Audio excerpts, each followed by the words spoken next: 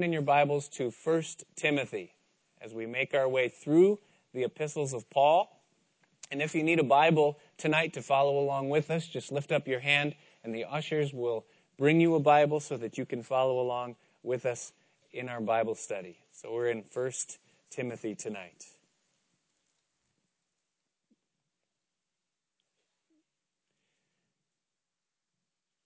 As we come to 1 Timothy, we begin studying a new subsection of the New Testament that is called the pastoral epistles.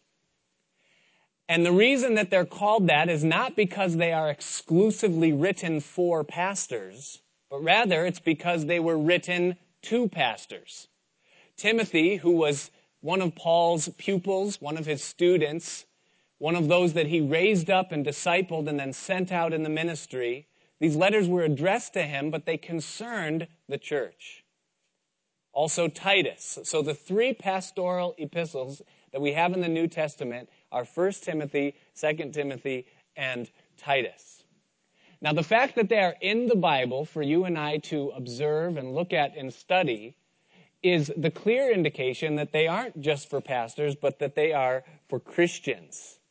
And it's true that there are concepts and principles that are explored and seen in these letters that are useful for people that are involved in ministry, that have spiritual oversight, that serve in some capacity the Lord, and there are things in them that are useful in that way. But regardless of where you're at in your Christian walk, the things that are contained in these epistles are useful to all of us, the things that the Holy Spirit holds up for us to see and to hear.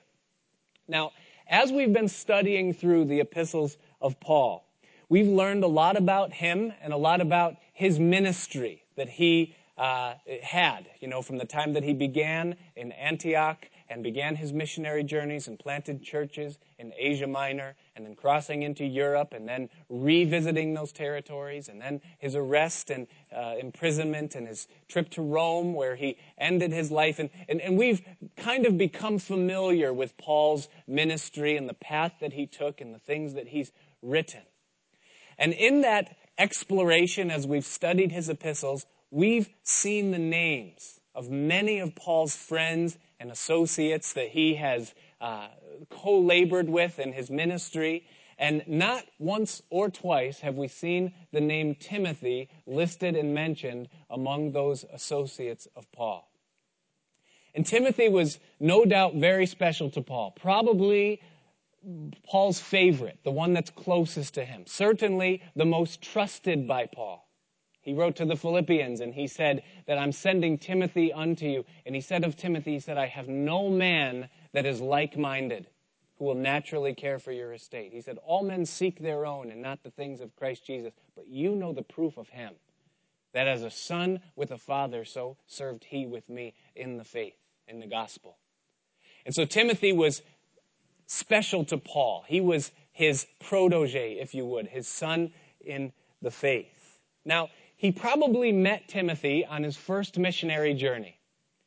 In Asia Minor, which is modern-day Turkey, as he moved into the regions of Derbe and Lystra, some have even suggested that he might have even stayed in the house of Timothy's mother and grandmother when Paul was in that region. And Timothy was just a young man at that time. And he gave his life to the Lord as Paul established the work there in that region. There, you read about it in the book of Acts. But Paul left Timothy behind and he went on his way and finished the course of his journey. And Timothy caught on fire for the Lord. So that by the time the Apostle Paul came back through the regions of Derbe and Lystra, Timothy already had established a reputation as a man of God. Now, Derbe and Lystra, the two cities, that are in that area, are 25 miles apart. And Luke tells us in the book of Acts that Timothy had established a reputation in both of those places for the name of the Lord. And so he made an impact. He was growing in the things of God. And when Paul passed through the second time, he took Timothy with him on his journey as he continued, and Timothy became a constant companion of the Apostle Paul in that. Now, Timothy had some very great qualities. His faithfulness that Paul brings up over and over again. His heart that was for the Lord and his sincerity that he had towards people. But he also had some very distinct weaknesses. We read of Paul talking about his oft infirmities. He was somewhat sickly, perhaps, in his physical health, and Paul talks to him about that.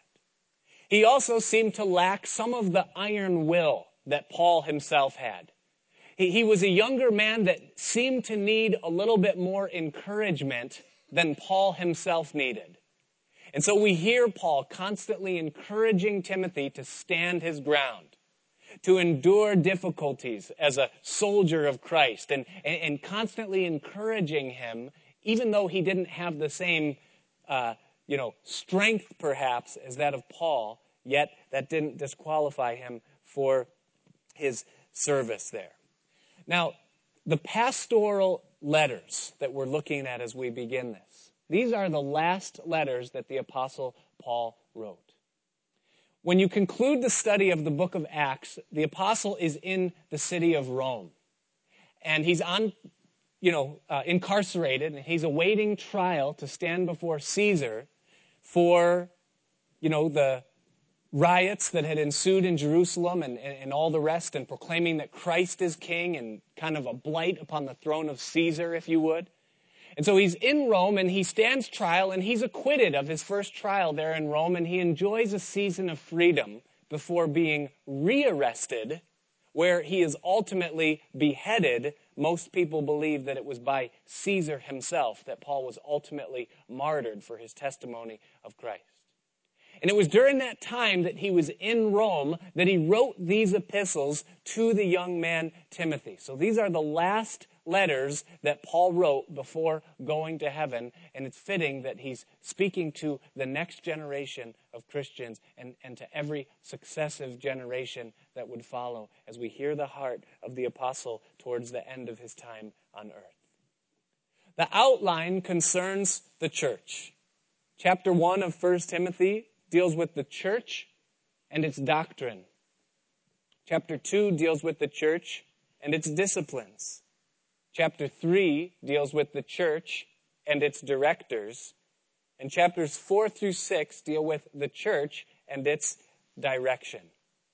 And so Paul writes, and we read, beginning in verse 1 with his greeting, he says, Paul, an apostle of Jesus Christ by the commandment of God our Savior, and the Lord Jesus Christ, which is our hope.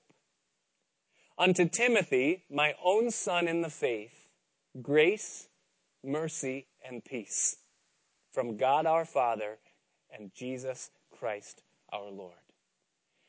It's a typical greeting that Paul would give at the beginning of his epistles, with the exception of two things.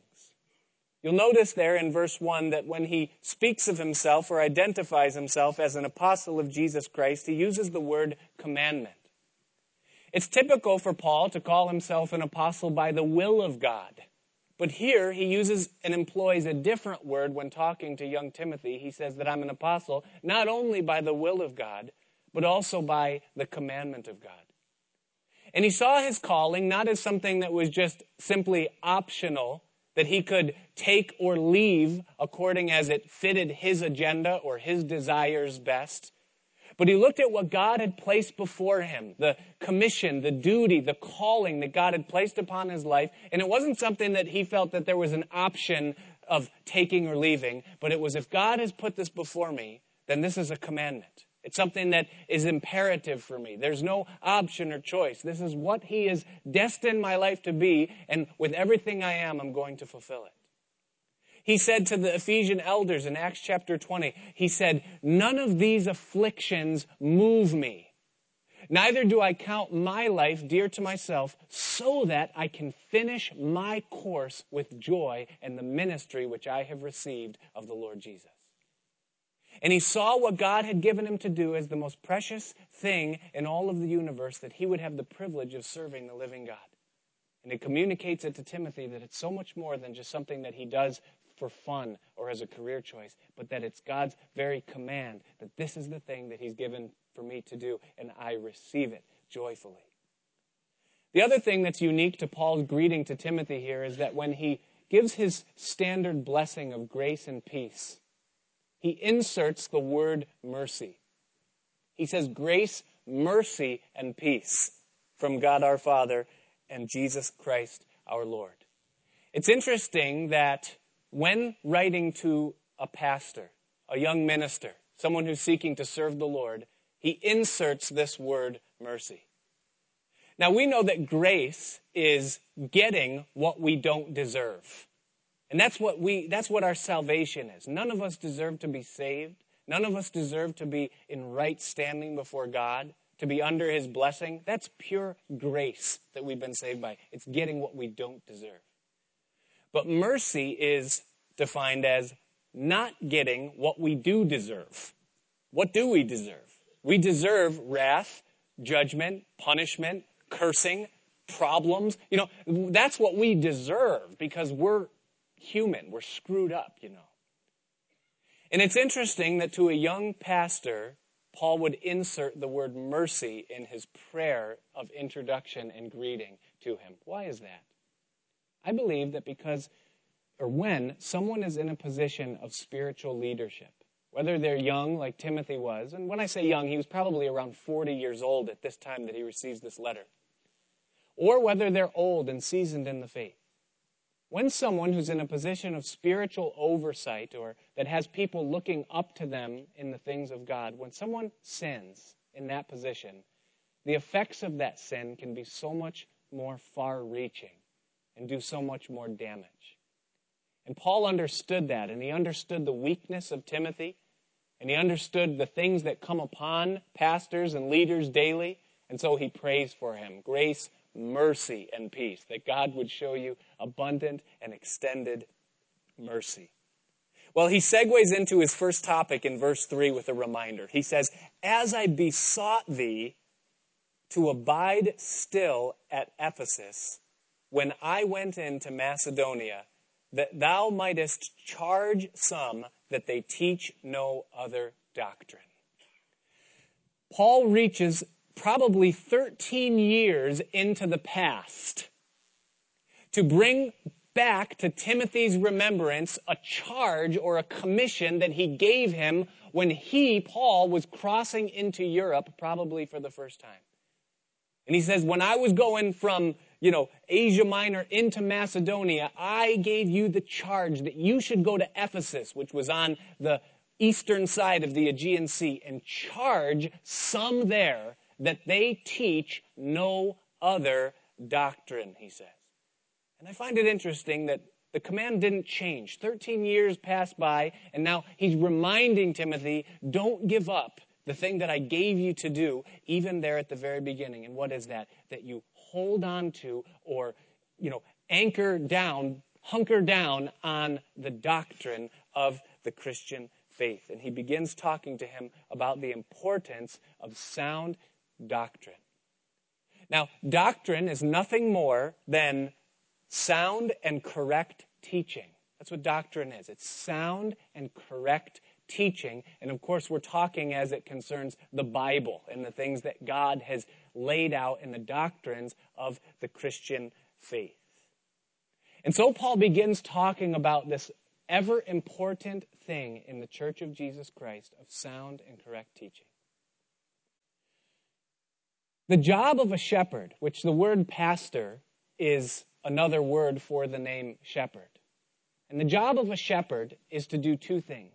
It's to both protect and also to feed sheep. That is, in a nutshell, what a pastor does. They protect sheep and they feed sheep. Now, Jesus called himself the good shepherd in John's gospel. He said, I am the good shepherd, and I lay down my life for the sheep, and I know them, and they hear my voice, and they follow me. That's what Jesus said about himself being the shepherd and about us who are his sheep. All of us, we're his sheep.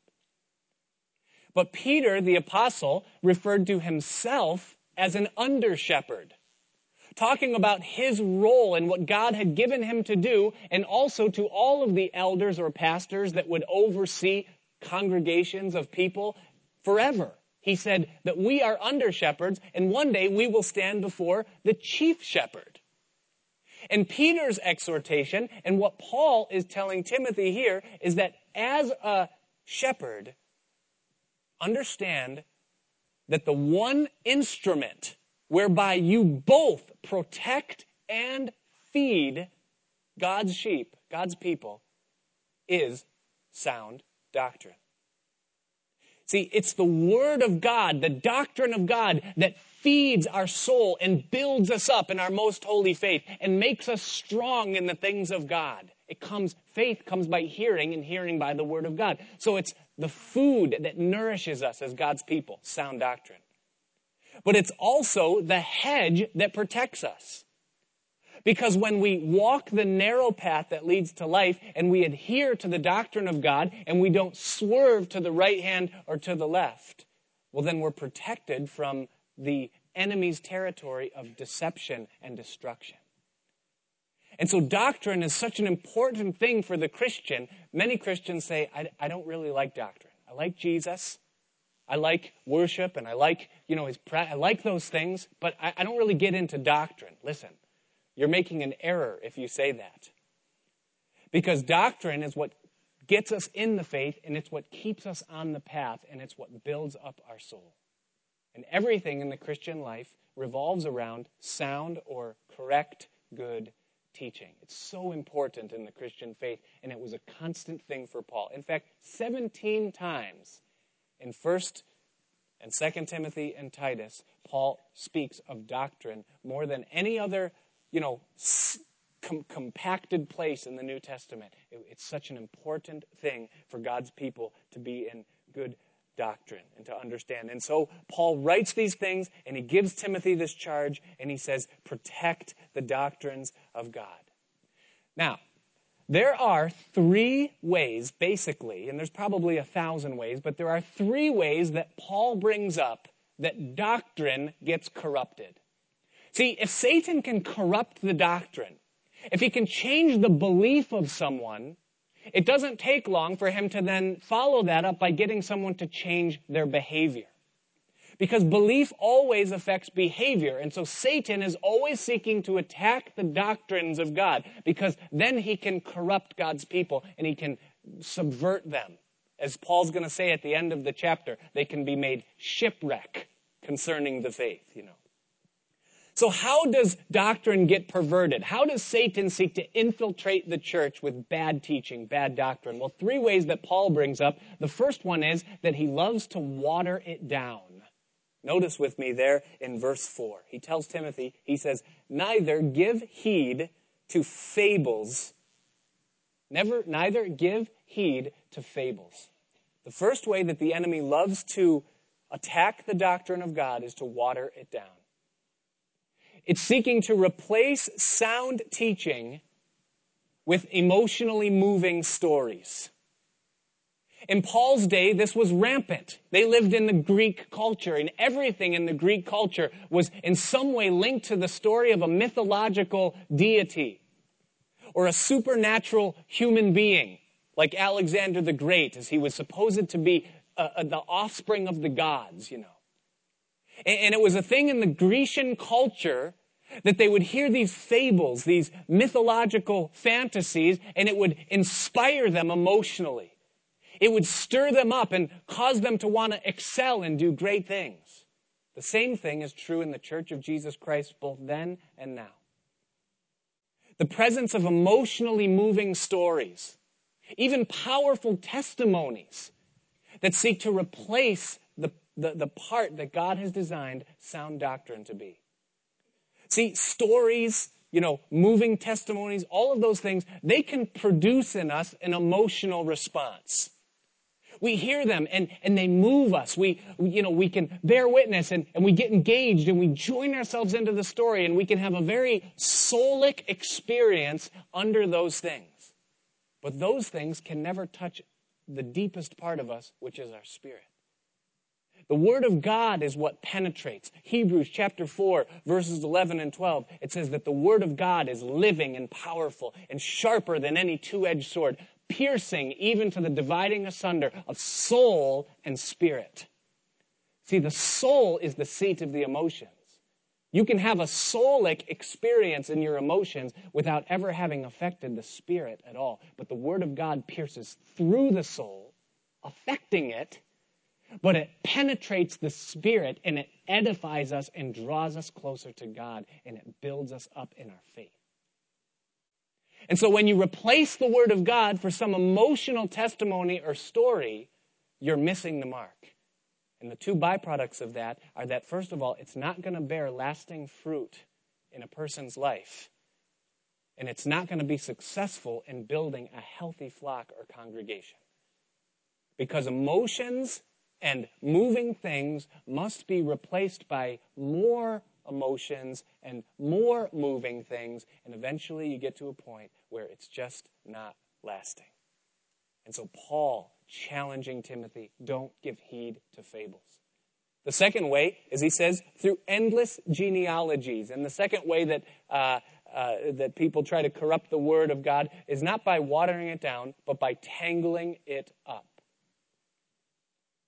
There's some people that always approach the Bible looking for the hidden things, wanting to uncover the secret codes and hidden messages and to get 17 layers under the surface and find where, God has put some gem in there that the hidden truth, they'll call it. And that's their approach to Scripture, is to get under the surface and see things in a deeper way by studying genealogies endlessly and digging through codes and numbers and every other letter and every other verse and every other word and going through and piecing things together and trying to make something of it. Now listen, understand, there are some incredible things in this book.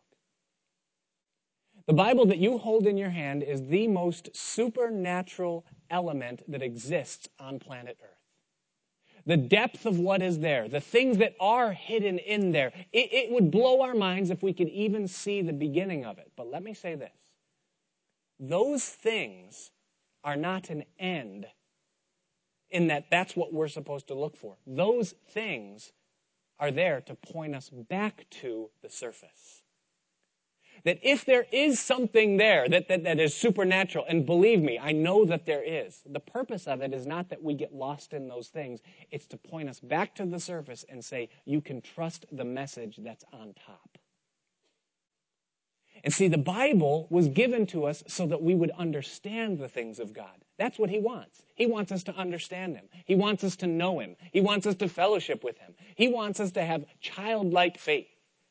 He didn't hide His attributes underneath 17 layers of fodder, but He placed them and laid them out right there for us for the taking.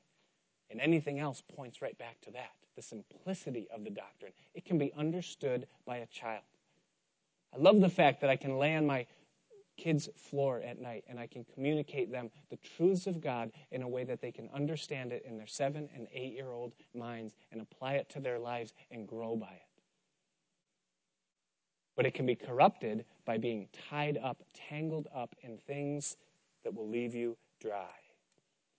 The third thing that they do to seek to corrupt the doctrine is that they will twist it around. That is, that they will make it to be or to say something that it actually doesn't say by misinterpreting or misapplying the word. And that was the main problem that Paul was facing when he was addressing Timothy with this issue. Look with me at verse 5. He says, now the end of the commandment is charity. That word is agape, which is where we get our English word love, and it speaks of divine love. So when you see that word charity on the screen and you hear me say love, it's because that's what charity is. It means love. So he says, now the end of the commandment is love out of a pure heart and of a good conscience and of faith unfeigned, from which some, having swerved, that is that they've gone off that path. From that, some have swerved and have turned aside unto vain jangling, or idle chatter is what that is. Desiring to be teachers of the law, understanding neither what they say nor whereof they affirm. He says, now the end of the commandment, or the end of the law, and what he means by that is the aim, or the purpose, or the reason for the law. And he tells us that the reason why the law of God was given, when you go into the motivation of God, so now you're getting into heaven and you're peeling back the curtain of God's mind and heart, and you're looking at why God gave the law, the 10 Commandments, to man. And Paul tells us that this is the driving reason, because it was intended to do 3 things. It was intended to produce love, a pure conscience, and sincere faith. That was what the law was given to do. That is what, that was what the law was given for. But a major area where Satan took a doctrine of God and twisted it around and made it something that it wasn't, was in this arena of the purpose of God's law. Now, you know by now that Paul's greatest contention throughout his entire ministry was a group of people known as the Judaizers. And if you've been with us as we've been going through these epistles, you know who the Judaizers are. The group of Jewish men that followed Paul from city to city and told the people after Paul left that, yeah, you can be saved by grace through faith in Christ, but you must also keep the law of Moses and be circumcised. Grace isn't enough. Jesus isn't enough. Yeah, that's a good start, but you must also now be circumcised and keep the law. And so sharp was this contention between Paul and the Judaizers that, many battles and riots were held. There was a meeting in Jerusalem with Paul and Barnabas and the apostles over this issue of what is the place of the law? What is the intent, the purpose of the law? And that concept of the law has been used by Satan to pull people out of the path of grace and get them on this endless pursuit towards the wrong thing. See, listen. To the Judaizers, the purpose of the law was the law. The end of the law. They would write and say, now the end of the commandment is to keep the commandments. That is, that the law was given so that you could keep the law. And that is why God gave it. It's a grand test. And of course, their implication was that if you can outkeep the law over someone else, then maybe you will be declared righteous. But it was a false doctrine. It was twisted. It wasn't what the law was given to do. Paul says that the law was given to produce love, a pure conscience, and sincere faith. Now, I know what you're thinking. How in the world does the law of God produce love, a pure conscience, and sincere faith? Because if you're real, like me, the law of God, when applied to your life, does not produce those things. The law in my life produces guilt. It produces a wicked conscience, because I see I'm a breaker of the law, and hypocrisy, not sincerity. That's what the law produces in me. So, Paul, how does the law produce love, a pure conscience, and sincere faith? Well, he goes on to explain. Notice with me in verse 8. He says, but we know that the law is good if a man use it lawfully. Knowing this, that the law is not made for a righteous man, but for the lawless and disobedient, for the ungodly and for sinners, for unholy and profane, for murderers of fathers and murderers of mothers, for manslayers, for whoremongers, for them that defile themselves with mankind, for men stealers, for liars, for perjured persons, and if there be any other thing that is contrary to sound doctrine. He says that the law was not given for a righteous man. In other words, if man was righteous, or if a man is righteous, then he has absolutely no need for the law, because he's going to do what's right. If the heart of people was pure and always loving and always giving and always other-centered and not self-centered, then there is no need for the law.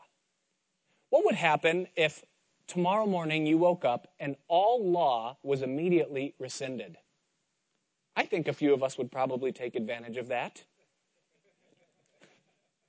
What would it be like when you got in your car and drove to your place of employment if there was absolutely no vehicle and traffic laws? I'm sure everybody would yield and tell everybody, no, go on. Yeah, after you. Don't worry about that. You cut me off, but I didn't see it. That's okay. And we would it would be so great. It would reveal a few things about human beings, wouldn't it, if there was no law? Last week I shared with you about the episode with my neighbor, how he had a strange man in his driveway late at night, and he called me up to I don't have time to get into the whole story, but he followed up with me this week to tell me how that turned out. And he said that he had called the cops, because obviously there's a strange man in your house that's in the middle of the woods, in the middle of the night, so you call the cops. He said it took the cops an hour and a half to show up at his house. And he said he was somewhat agitated, and as he was retelling the story to me, he goes, Nick, do you know what that tells me? And I go, there's not enough cops? He goes, that I should get into crime.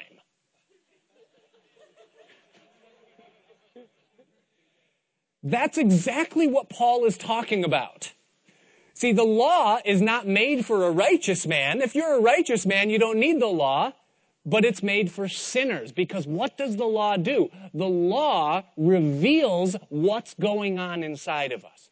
And what the Bible teaches us is that was why God gave the law, because that would be the first thing that would happen when man came face to face with the law.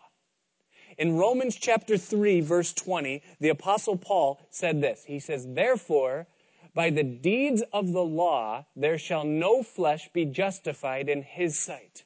For by the law is the knowledge of sin. In other words, the law doesn't make us righteous. The law reveals to us that we have a problem.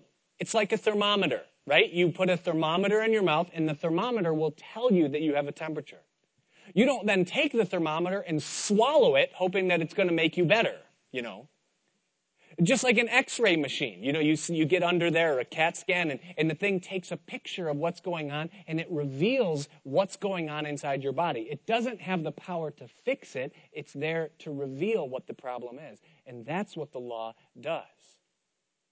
Paul wrote to the Galatian church, who had the biggest problem with this. They had more Judaizers and legalizers in Galatia than anywhere else.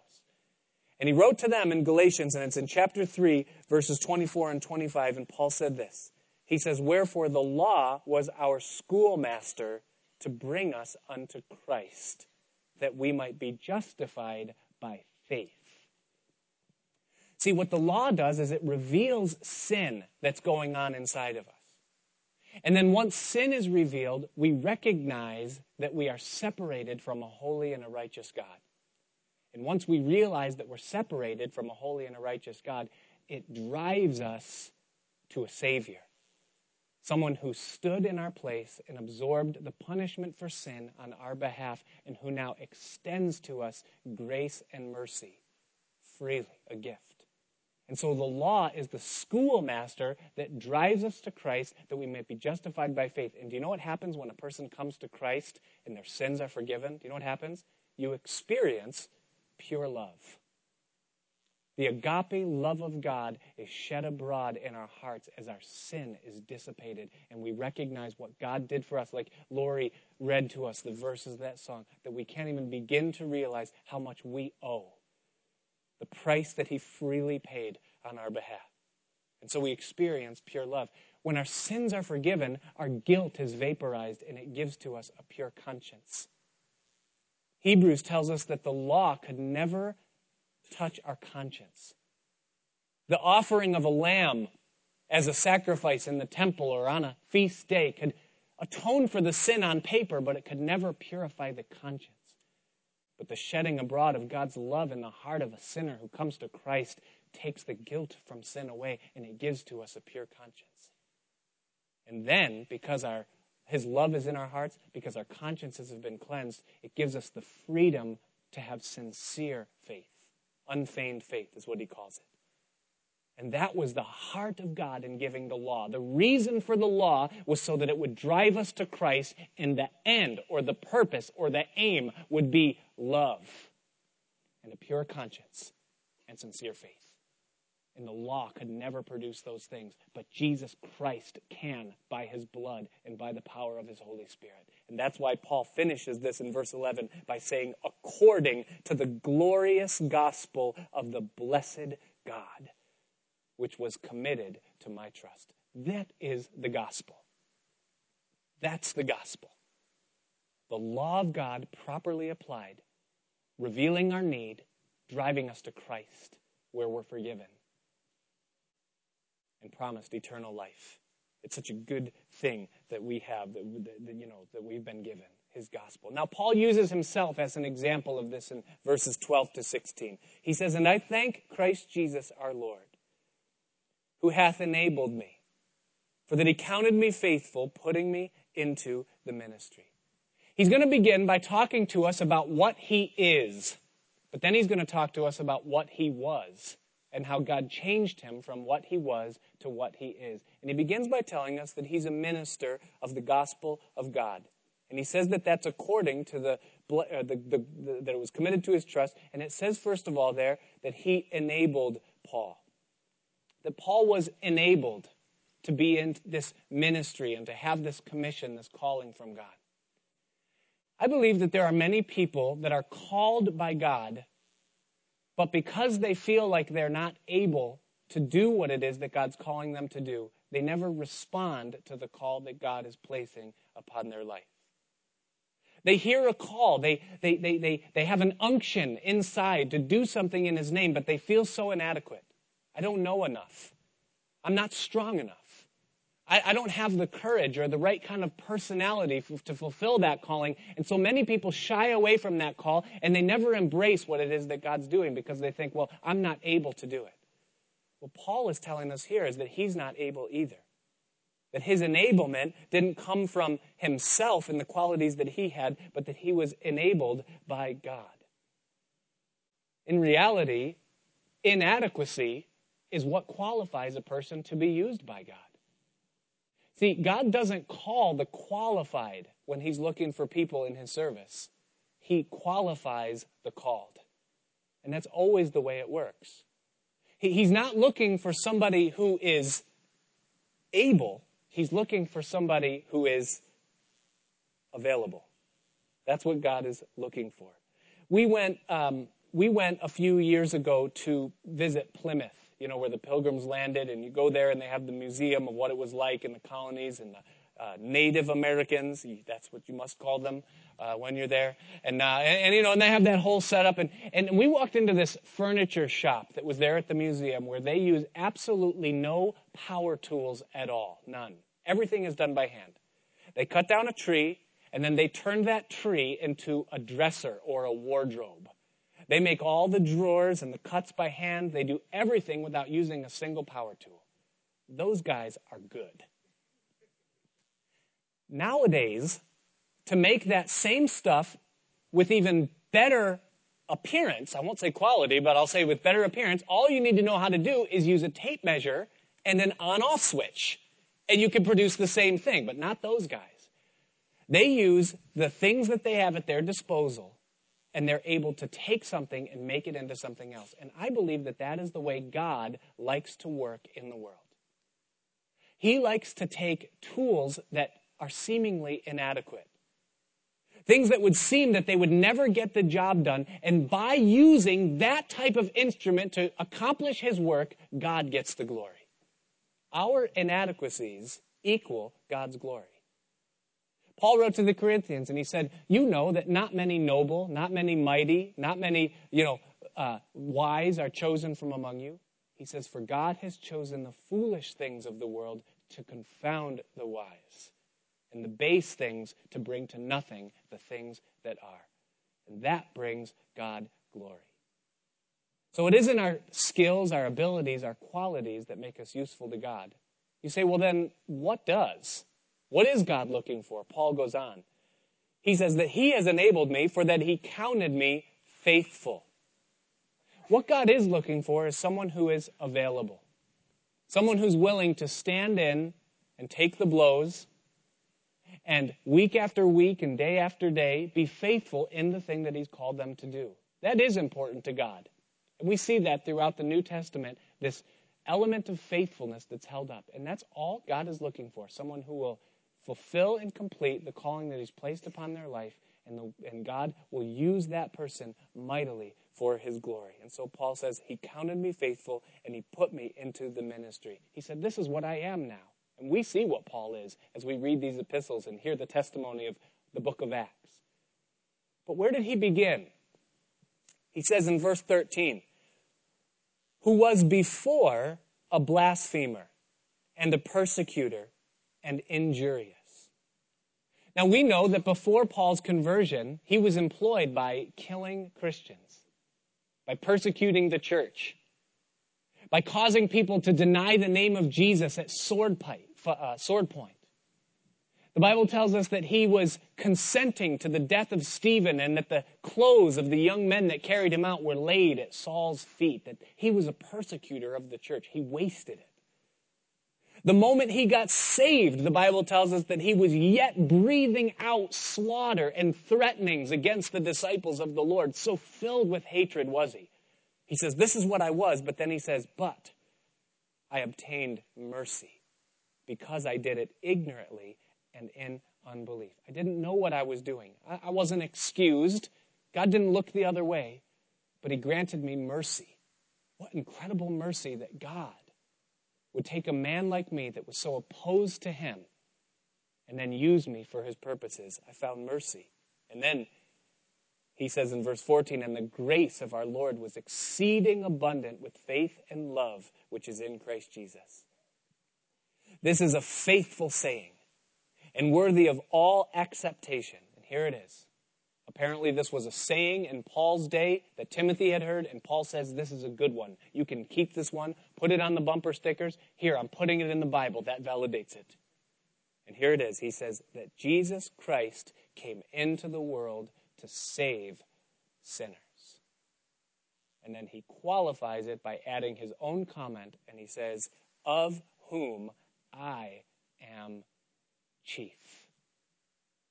Now, you can read that for a second and you can almost pass right by it and think that it's just one of those pithy things that a person says to put forth a sense of false humility. Yeah, well, I'm the chief of sinners. Yeah, Paul. Do you know who you are? You're Paul. You're the Apostle Paul. You're not the chief of sinners. No. This was truly the way that Paul viewed himself. It's interesting that early in his life, when he was writing to one of the churches, he wrote of himself and he said that I am the least of the apostles. That's pretty humble, isn't it? I mean, here you have all the apostles and you don't really read much about many of them, but you read a whole lot about what Paul did. But Paul writes and he says, I was the least of the apostles because I persecuted the church. A little bit later on in Paul's life, he talks of himself again and he calls himself less than the least of all saints. That's pretty humble. I mean, a saint is anyone who believes in Jesus Christ. Anybody who's a Christian is a saint, biblically. And he says, I am less than the least of all saints. You say, Paul, really? You're not that bad. It's okay. But now at the end of his life, having walked with the Lord even longer, having even more of his heart and soul revealed to himself, he looks at what he was, and he looks at the greatness of God and the mercy that's been shown to him. And right before he goes to heaven, his testimony of himself changes yet again. And he calls himself the chief of sinners. An even greater step down from the least of all the saints. And I believe that Paul's estimation of himself was spoken in perfect sincerity. I believe that's true for each one of us. You see, the longer we walk with the Lord, the more sinful we recognize that we are. I remember when I first got saved, my wife said to me, she wasn't my wife at the time, she was just my friend. And she had been saved for 2 years before I came to know Christ. And one of the things that she said to me that I'll never forget, she said that sin is like an onion. She said, you peel off a layer and it reveals another layer. And that keeps happening until there's nothing left. And that's so true about our condition. We get past the surface sins. I'm not cursing, I'm not drinking alcohol, I'm not smoking pot, I'm not fighting anymore. And we think, I'm holy, I'm done. All right, now we can get on with this Christian thing. And all it does is reveal a new layer, and new conviction comes. Wait, selfishness is sin? Wait, you mean, rebellion in my heart? You mean pride and these things? And it just keeps getting deeper and deeper and deeper, and it never stops. And you come to a point where you say, Lord, do you realize who I am? He says, no, I'm surprised. I can't believe what I'm getting here, I keep looking for the pearl, and it never comes, He knows exactly what we are. And that's why the Bible says that angels look with awe into the things concerning us, and it blows their mind. They see the face of our Father which is in heaven, and they look at us, and it short-circuits the angelic mind. Why would he have mercy upon us? Paul says, I'm the chief of sinners. In verse 16, howbeit for this cause I obtained mercy, that in me first, and here's why. Paul says, you want to know why he saved me? This is why. That in me first, Jesus Christ might show forth all long-suffering, that is patience, for a pattern or an example to them which should hereafter believe on him to life everlasting. Listen carefully to what Paul is saying, that the reason why God saved me, the chief of sinners, is so that every man, woman, and child that lives on this planet after me would understand that if he's willing to reveal his grace to me and make something of my life that I had wasted, then there is no one that will ever live that God is not willing to do the same thing for. It's an incredible grace. And it causes Paul to break out in doxology in verse 17. He says, now unto the King eternal, immortal, invisible, the only wise God, be honor and glory forever and ever. Amen. And I believe, here he's writing a letter, and he's going over his own life, chronicling his own journey with the Lord, and he comes to a point where he's overwhelmed with the goodness and the grace of God, and how God reached into his life, and how God saved him, and how God was using him. And then in verse 18, he gives this to Timothy. He says, this charge I commit unto thee, son Timothy, according to the prophecies which went before on thee, that thou by them might war a good warfare. He says, holding faith and a good conscience, which some, having put away concerning faith, have made shipwreck. So what he's essentially saying there is that the same charge, Timothy, that I gave to you 13 years ago when I went to Europe and you went down to Ephesus, that you should charge some that they teach no other doctrine, this same charge I am giving to you again.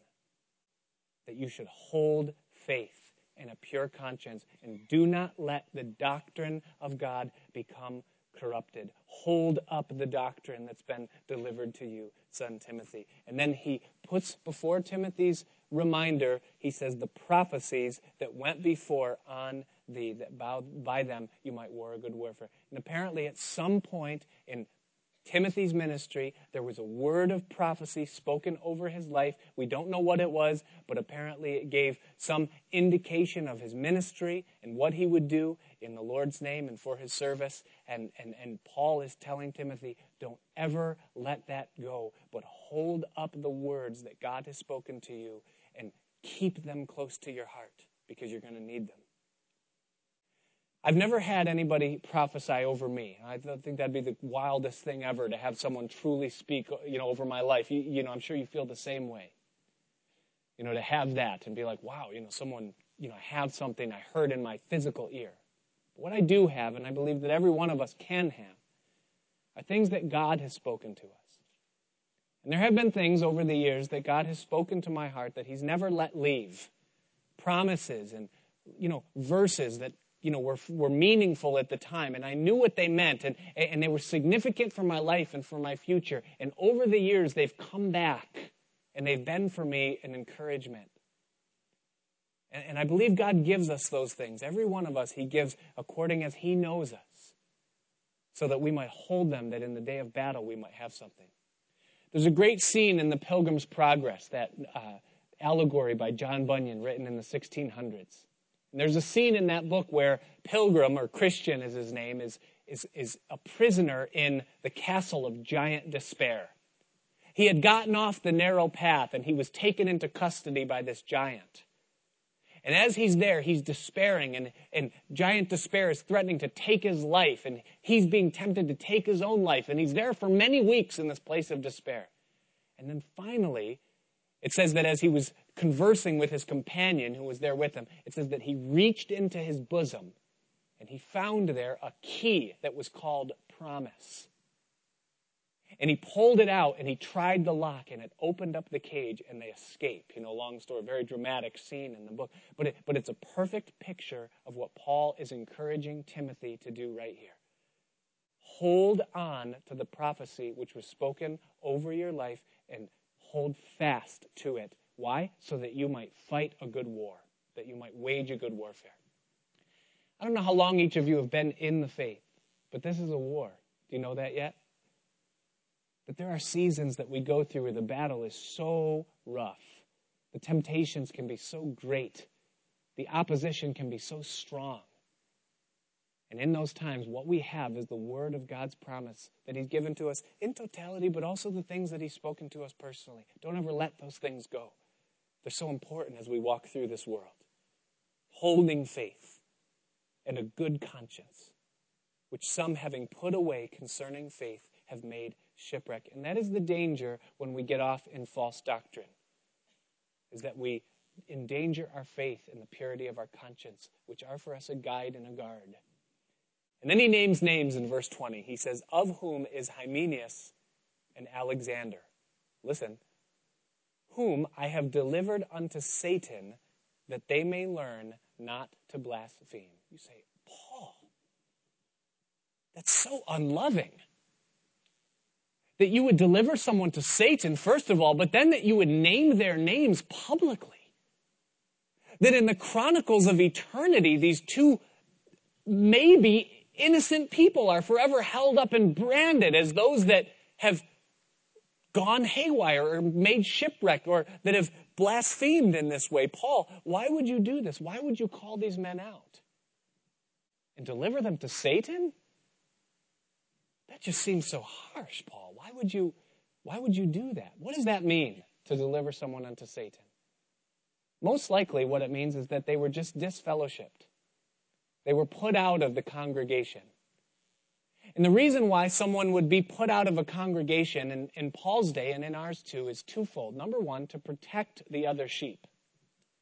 Because if there's someone that's propagating false doctrine or twisting Scripture to make it say something that it's not supposed to say and is leading people astray from the things of God, then they've become a danger to the flock.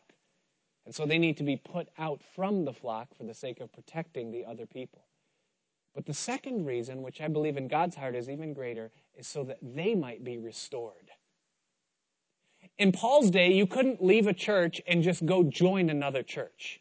That's what people do in our day. They just go from church to church to church to church to church to church. And they never feel that shame of actually being, separated from a congregation of people. In Paul's day, that would have a much greater impact. Because they would be put out from the fold. They would be segregated from the love of Christ that exists among brethren when they dwell together in unity. And the aim of that was always that they would feel ashamed and that they would repent and that they would come back into the fold. It was never to ostracize. Paul wrote to the Corinthians, there was an instance there where someone was sleeping with his stepmother. And Paul says you need to kick that man out of the church. And let him experience Satan for a little while if that's the way he wants to live. But then by the time he wrote 2 Corinthians, Paul says, look, the guy repented, let him back in. And so the purpose of it is not to ostracize and destroy someone, but it's that they might be restored and made right and brought back, and that the congregation of God would not be compromised in the process. And so Paul calls these two guys out by name. And what they did, we don't know exactly. Perhaps they were some of those Judaizers that were incognito and that came out later. In 2 Corinthians, Paul's going to talk about one of these men as having twisted the doctrine of the resurrection somewhat. So these guys were bad news. And Paul throws them out of the church. Says, deal with them, or I dealt with them and hold them up in your mind as an example. Well, we were supposed to get through chapter 2 tonight, but we're not even going to begin chapter 2 tonight. But I pray that as we close the study and the musicians can come, I pray that God would continue to reveal himself to you in the doctrines of his word. I pray that his Spirit would make his word alive to you, that when you read the Bible, it wouldn't be dry and dull and just words without meaning, but that his Spirit would bring it to life and that he would apply it to you personally.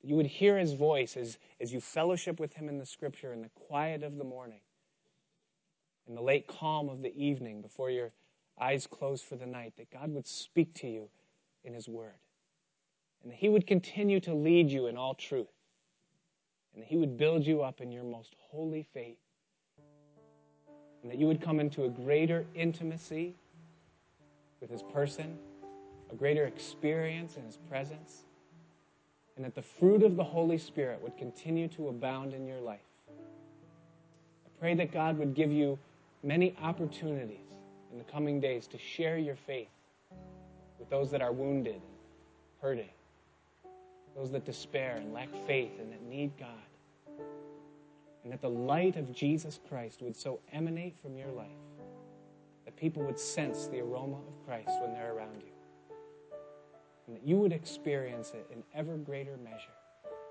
and that your joy would be full as you fellowship with him. In Jesus' name, let's all stand together.